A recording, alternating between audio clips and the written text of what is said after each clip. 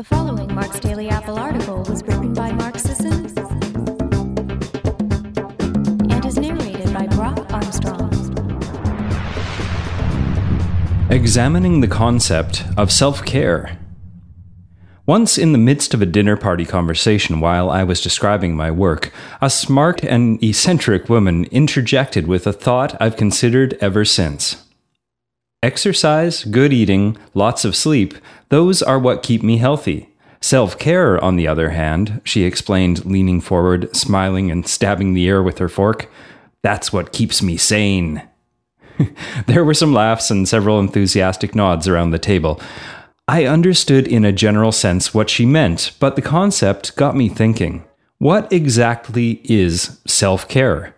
Beyond the requisite showers, teeth brushing, and nail clipping, beyond the eating well, exercising, sleeping, and sunning, what does this mean? Naps? Facials? As I've considered the idea over time, I've come to see it in a less precious and gendered terms than I think is common. Ultimately, I've come to believe that self-care puts a name and value to self-attunement in action. I think we all have known people who do everything they should and yet end up a frazzled mess. They may practice all the pieces, so to speak. They go to the gym 4 to 5 times a week. They eat a worthy diet, even by primal standards. They go to bed by 10:30 every night and try to manage their stress. Yet somehow they've missed something fundamental along the way. The sum of the parts ends up less than whole. Even when we consider the added elements of the primal connection, the time in nature, the effort to do something creative, the prioritization of social relationships, the center isn't quite there. I think the habits of highly successful hunter-gatherers ventured the outcomes of the idea, but perhaps there's more to it still. The fact is, science and anthropology inform us about what activities can serve our health, but the nuance of self, when we're in tune with this, puts it together in a way that ultimately serves our individual well-being, based as it is on our particular temperaments and personalities, the factors that have both psychological and physiological roots. This is what keeps vitality more than the product of a simple formula. Flourishing doesn't just come from the sum of recommended dosages of anything, no matter how healthy, well thought out, or extensive. Instead, we find the deepest manifestation of vitality where health and self-care merge, at the backroads intersection of genuine self-knowledge and responsive self-investment. This can happen when the rare and revolutionary act of knowing yourself and accepting the self and letting this understanding determine not just your goals, but much of your daily life. Sounds subversive? Yes, it can be. The difference is you're not trying to run the world or anyone else in it, just yourself, which will be a bigger challenge than most people will ever be able to master in their lifetimes. Truth be told, we can't always control our circumstances, but we can continually gauge where we are at physically and emotionally and choose to respond effectively, which means being genuinely aligned with all our needs and intentions. Taking care of ourselves is more than hygiene and health.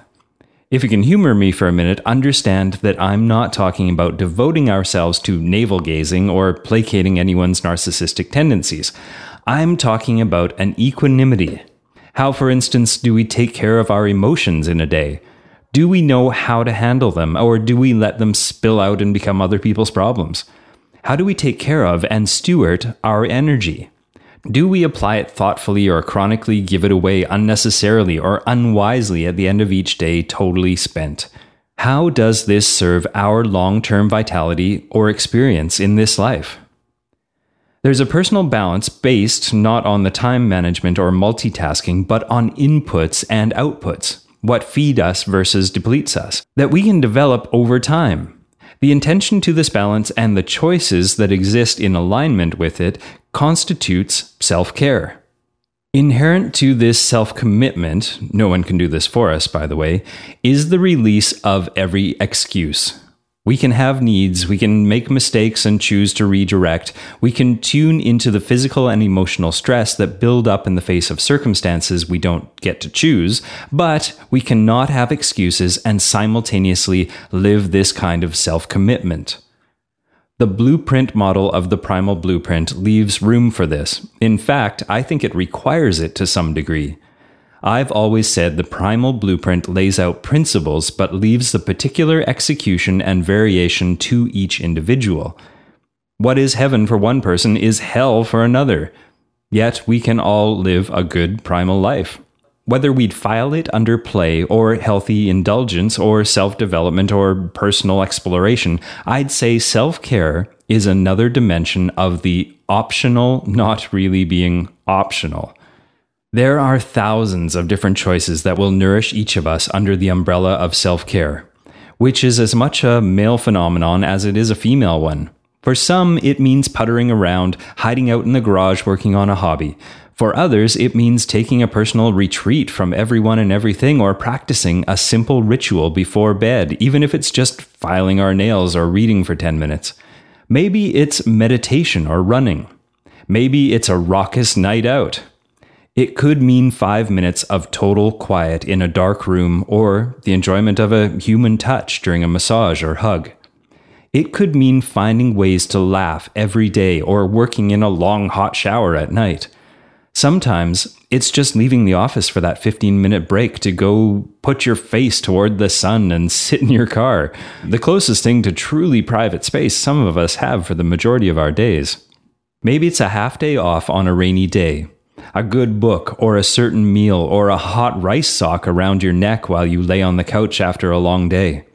It's flowers on our nightstand or favorite music in the morning. It's walking the dog or sharing an hour with a good friend. Sometimes talking, sometimes working on a project, and other times just being in the same room watching a game. In the midst of a workday, maybe it's taking 5 minutes to decompress for a meeting, choosing not to absorb the stress of the people around you, or to release it if you already have. It's not always about what you do, but choosing to do it differently. Over time, we all develop our bag of tricks, and this list becomes very personal. The choices not only fit ourselves, but our stages in life and current circumstances. Someone going through a crisis might feel this very differently than he or she would have a few months earlier. When we commit to self-care, we begin to intuit what that means for us. What do we really need in a day? It can be a transformative question.